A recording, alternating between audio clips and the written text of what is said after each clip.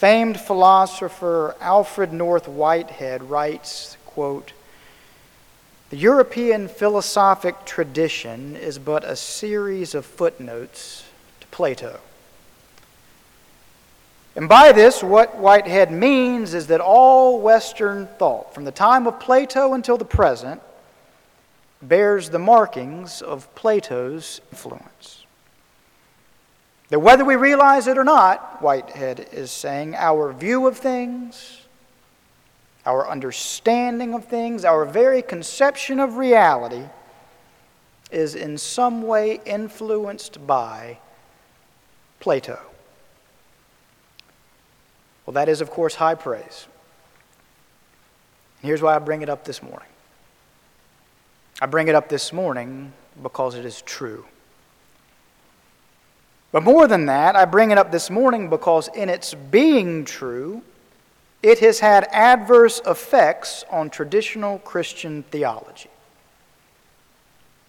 Now, I say this with much admiration for Plato.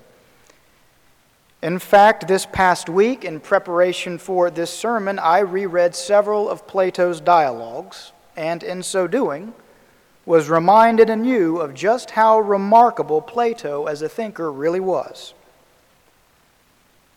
That said, however, the point of this sermon will be to highlight how Plato's thoughts about immortality, that is, about how Plato's philosophical teachings about the human hope for life after death,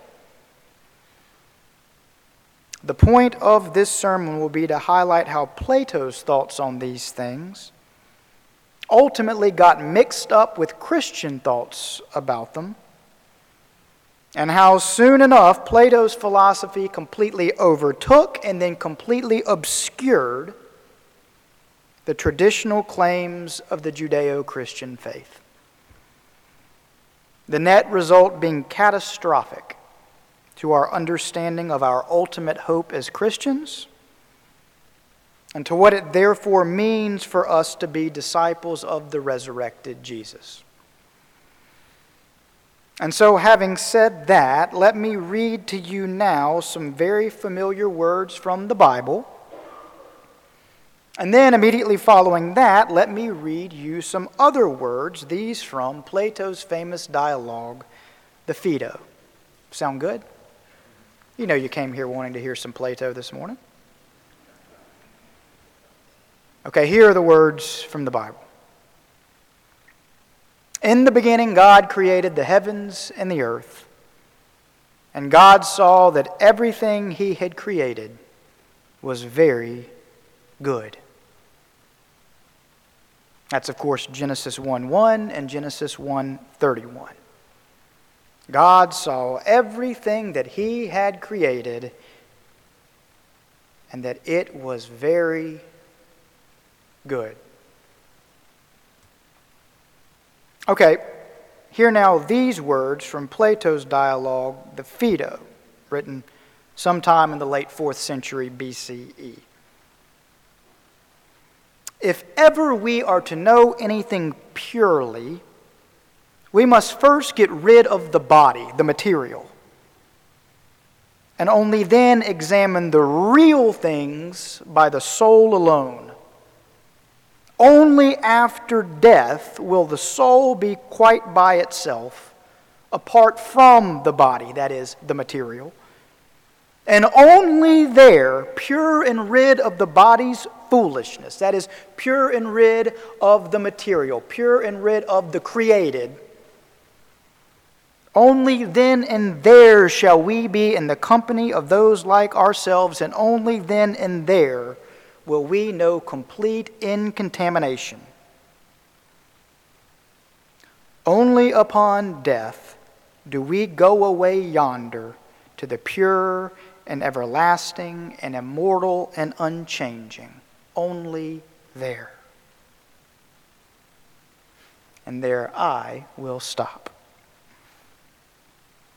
Now, I hope you already begin to see the tension between these two perspectives. In the first, the biblical account, that which God created is originally deemed good. The material is good. The body is good. The earth and the animals and the natural wonders and the entire cosmos, all of it, good. And not just good, very good.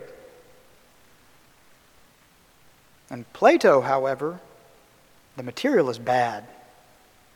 The body is bad. All of the wonders visible to the naked eye, bad. And not just bad, mind you, but evil. For the material world is inherently antagonistic for Plato to that which he calls the good. And thus, for Plato, the chief endeavor of human life is to prepare the soul for reunion with the good. That is, to prepare the soul for a flight to an abstract reality that exists somewhere else, somewhere off in some ethereal realm, some other place completely devoid of physicality. You still with me? I see your eyes beginning to glaze over. So let me try to pull us out of the weeds here. The salient point I'm trying to make is this. Gang, there is all the difference in the world in the ancient foundational Judeo-Christian teaching that prior to the corruption of sin entering the world, that the world and all therein was good, that this physical material creation was good. There is all the difference in the world between this teaching and the Platonic teaching that the world is inherently bad. And lest we recognize from the outset that difference, and lest we be able to distinguish which one is the Christian conception and which one is not, we will be easily confused as Christians about what God's ultimate intentions are for redeeming this good world God created. And with that, we will be easily confused as Christians about what the resurrection of Jesus really means for us as Christ's disciples. Now, I hope that makes a little bit of sense. I promise I will try to put a little more flesh on it in just a moment. For now, though, I want to shift gears and I want to turn from the very beginning of the Bible to the very end of it. That is, to the book of Revelation. And here at the end of the book of Revelation, we see the earliest Christian hope spelled out, as St. John describes his future vision like this, and I quote, "Then I saw a new heaven and a new earth, and I saw the holy city, the new Jerusalem, coming down out of heaven from God." Do you hear that? Coming down, not going up. "And then I heard a loud voice coming from the throne saying, 'Look, God's dwelling place is now among the people, and He will dwell with them.'" Do you hear that? He will dwell with them, just like in the beginning. They will be His people, and God Himself will be with them, and death will be no more. For the old order of things has passed away. Behold, I am doing a new thing.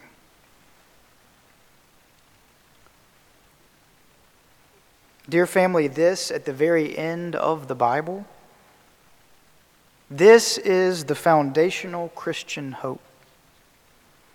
Not that in the end redeemed humanity will disembark a bad world, but rather that through a remarkable, miraculous act from without, that God will redeem this present world, and in so doing will resurrect redeemed humanity to eternal life in and upon this redeemed world. Do you follow that? Put more simply still, the traditional Christian hope has always been this: that the way of heaven will one day infuse and fully transform the present creation and ourselves along with it, not that we ourselves will one day leave the present creation far behind. And thus the point of this first sermon in this 4-week Advent series on the kingdom of God and on the traditional Christian hope, the point of this first sermon is simply to say that while it is a vast oversimplification, nonetheless, were it not for Plato, none of this would sound even remotely surprising. For prior to Platonic philosophy infiltrating Christian thought, this is what all of the earliest Christians believed, professed, hoped for, and waited on. Not a flight from earth to heaven. Not an escape from a bad, corrupt world to a good, ethereal realm elsewhere. But instead the full consummation of heaven on earth. And thus when the earliest Christians said, "Come, Lord Jesus," they didn't mean, "Come, Lord Jesus, and take us out of here." They meant, "Come, Lord Jesus, and bring the fullness of heaven." They meant, "Come, Lord Jesus, and bring the future reality that your resurrection made possible." They meant, "Come, Lord Jesus, in the fullness of your kingdom."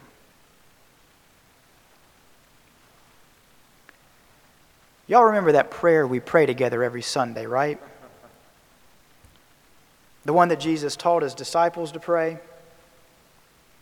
The one that says, "Thy kingdom come, thy will be done on earth as it is in heaven." Yeah, the entirety of the Christian hope exists right here in these 14 words. Oh God, bring your kingdom, bring the fullness of the kingdom of heaven here to reign on earth as you always intended. Oh God, let the very essence of heaven thoroughly infuse and transform this earth you created. Oh God, restore that which you created and deemed good at the first. Oh God, restore it to that goodness once more. That, dear family, in a nutshell, encompasses the entirety of the Christian hope. And so, having said that, let me tell you now why I bring this all up today. Which is to say, while this is always of the utmost importance, obviously, let me tell you why I choose today to draw such particular attention to it. I draw such particular attention to it today because today is the first Sunday in Advent, the season in which we as Christians profess our eager anticipation for the coming of Christ. You see, the very word Advent itself comes from the Latin word adventus, which means coming. And thus, Advent is a season, in fact, Advent is the season when we as Christ's church pay particular attention to our professed hope for Christ's coming. However, contrary to popular belief, the real coming Advent prepares us to be watchful for is not the coming of Christ at Christmas, though that is also important, but is instead the coming of Christ at the end of history in the fullness of his kingdom, that which his coming at Christmas points to. And so that then is what this 4-week sermon series, and with it our Bible studies on Wednesday nights, that is what all of this will be about. it will be about closely examining what we as Christians mean when we talk about and when we claim to be eagerly waiting for the coming kingdom of God. And I promise you that the next 3 sermons in this series will not be as in the weeds and as theological as this one has been.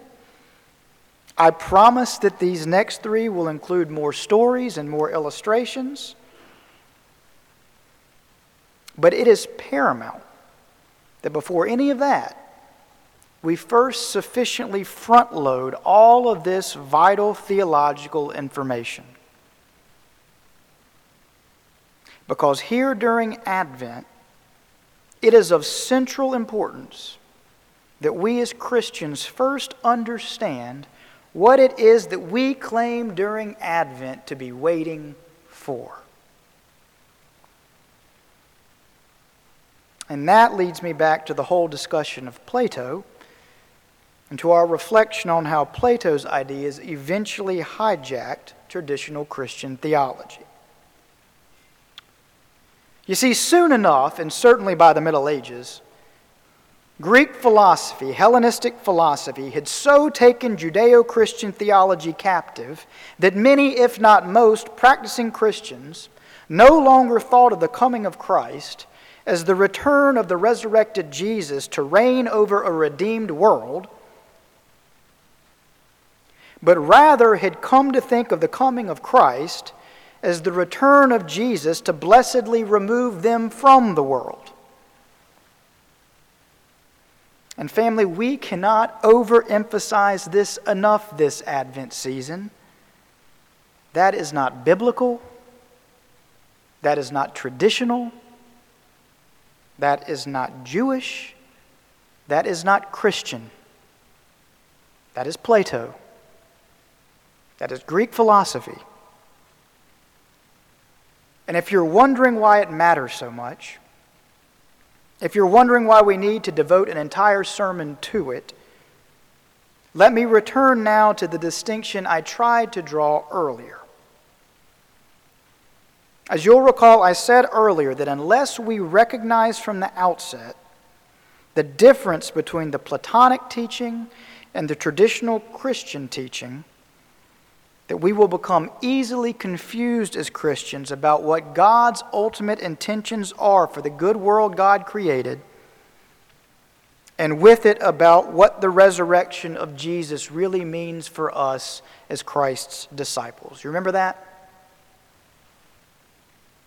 Well, let's return to that now, and to a word on resurrection, to a word on what that means, and with it to the conclusion of this sermon.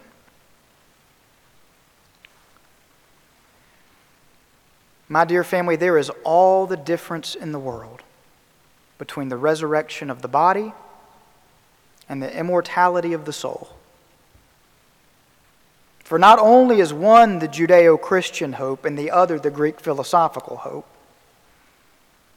but moreover, they have completely different and utterly irreconcilable understandings of the very nature of death itself.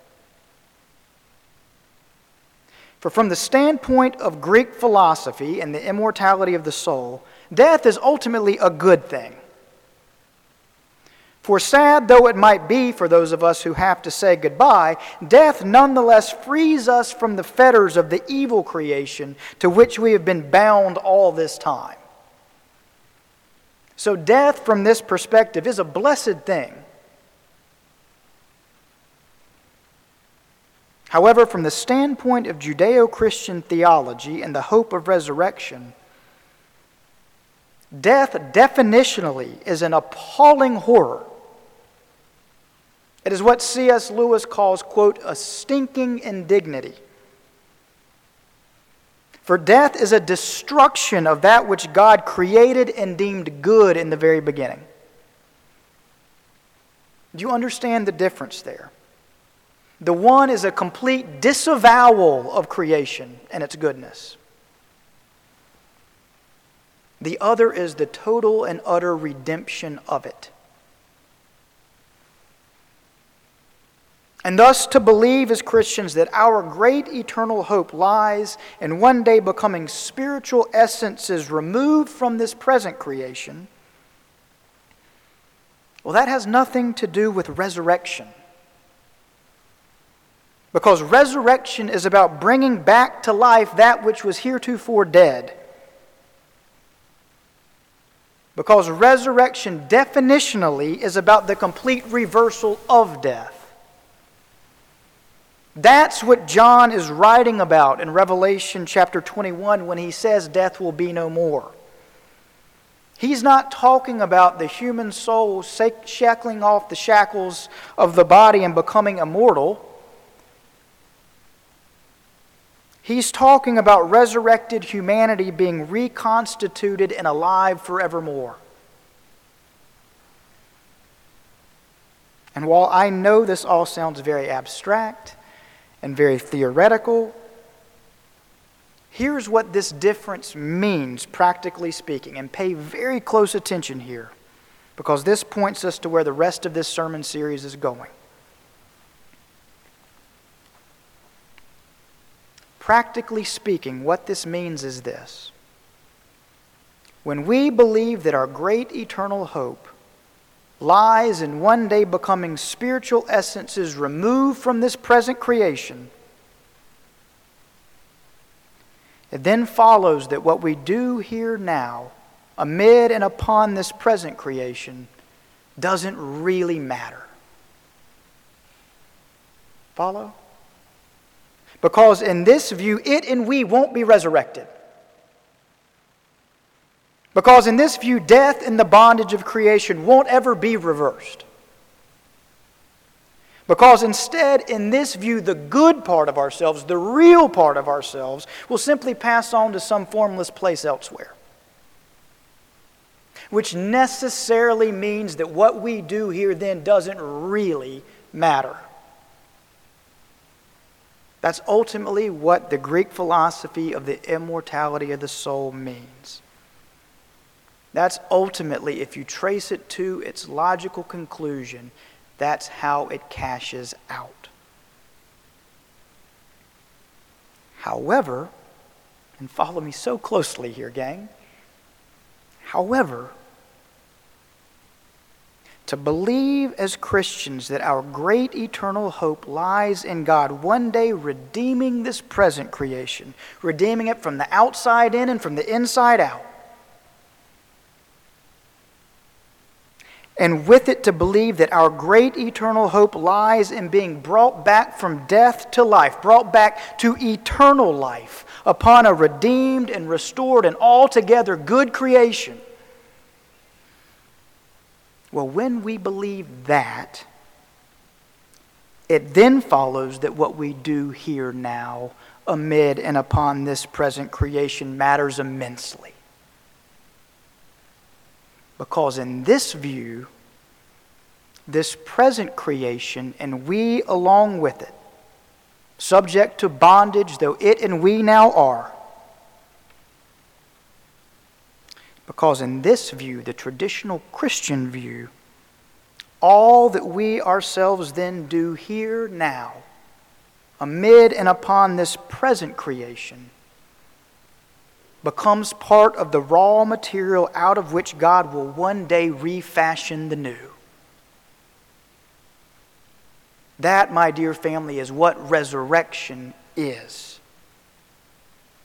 It is God refashioning the new, revivifying the new, reconstituting the new out of the substance of the old. That is resurrection.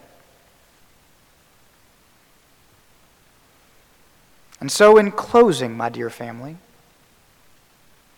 let us understand this Advent season that when we pray, "Thy kingdom come, thy will be done on earth as it is in heaven," let us understand that this is what we mean. That we mean hasten the coming day, O God, when we in these small daily kingdom acts we perform will, like your Son Jesus, be transformed and transmogrified by the power of resurrection. let us understand that this is what we mean when we pray those words. And thus, this Advent season, when we cry out with the Christian church worldwide, "Come, Lord Jesus," let us be well aware that this is what we mean with our cry. Not that we are crying for Jesus to come and take us away from here to God's ethereal realm elsewhere. That's Plato. But instead that we are crying for Jesus to come and bring the fullness of God's heavenly kingdom here. That is Christianity. Yes, this Advent season, let us understand that in the end, this is the great Christian hope. That in the end, this is the meaning of resurrection. And that in the end, through the power of resurrection, even death itself will become but a footnote in the grand story of God's creation and redemption of all things. And so we pray, "Thy kingdom come, thy will be done, on earth as it is in heaven." And so we pray, "Come, Lord Jesus." Amen.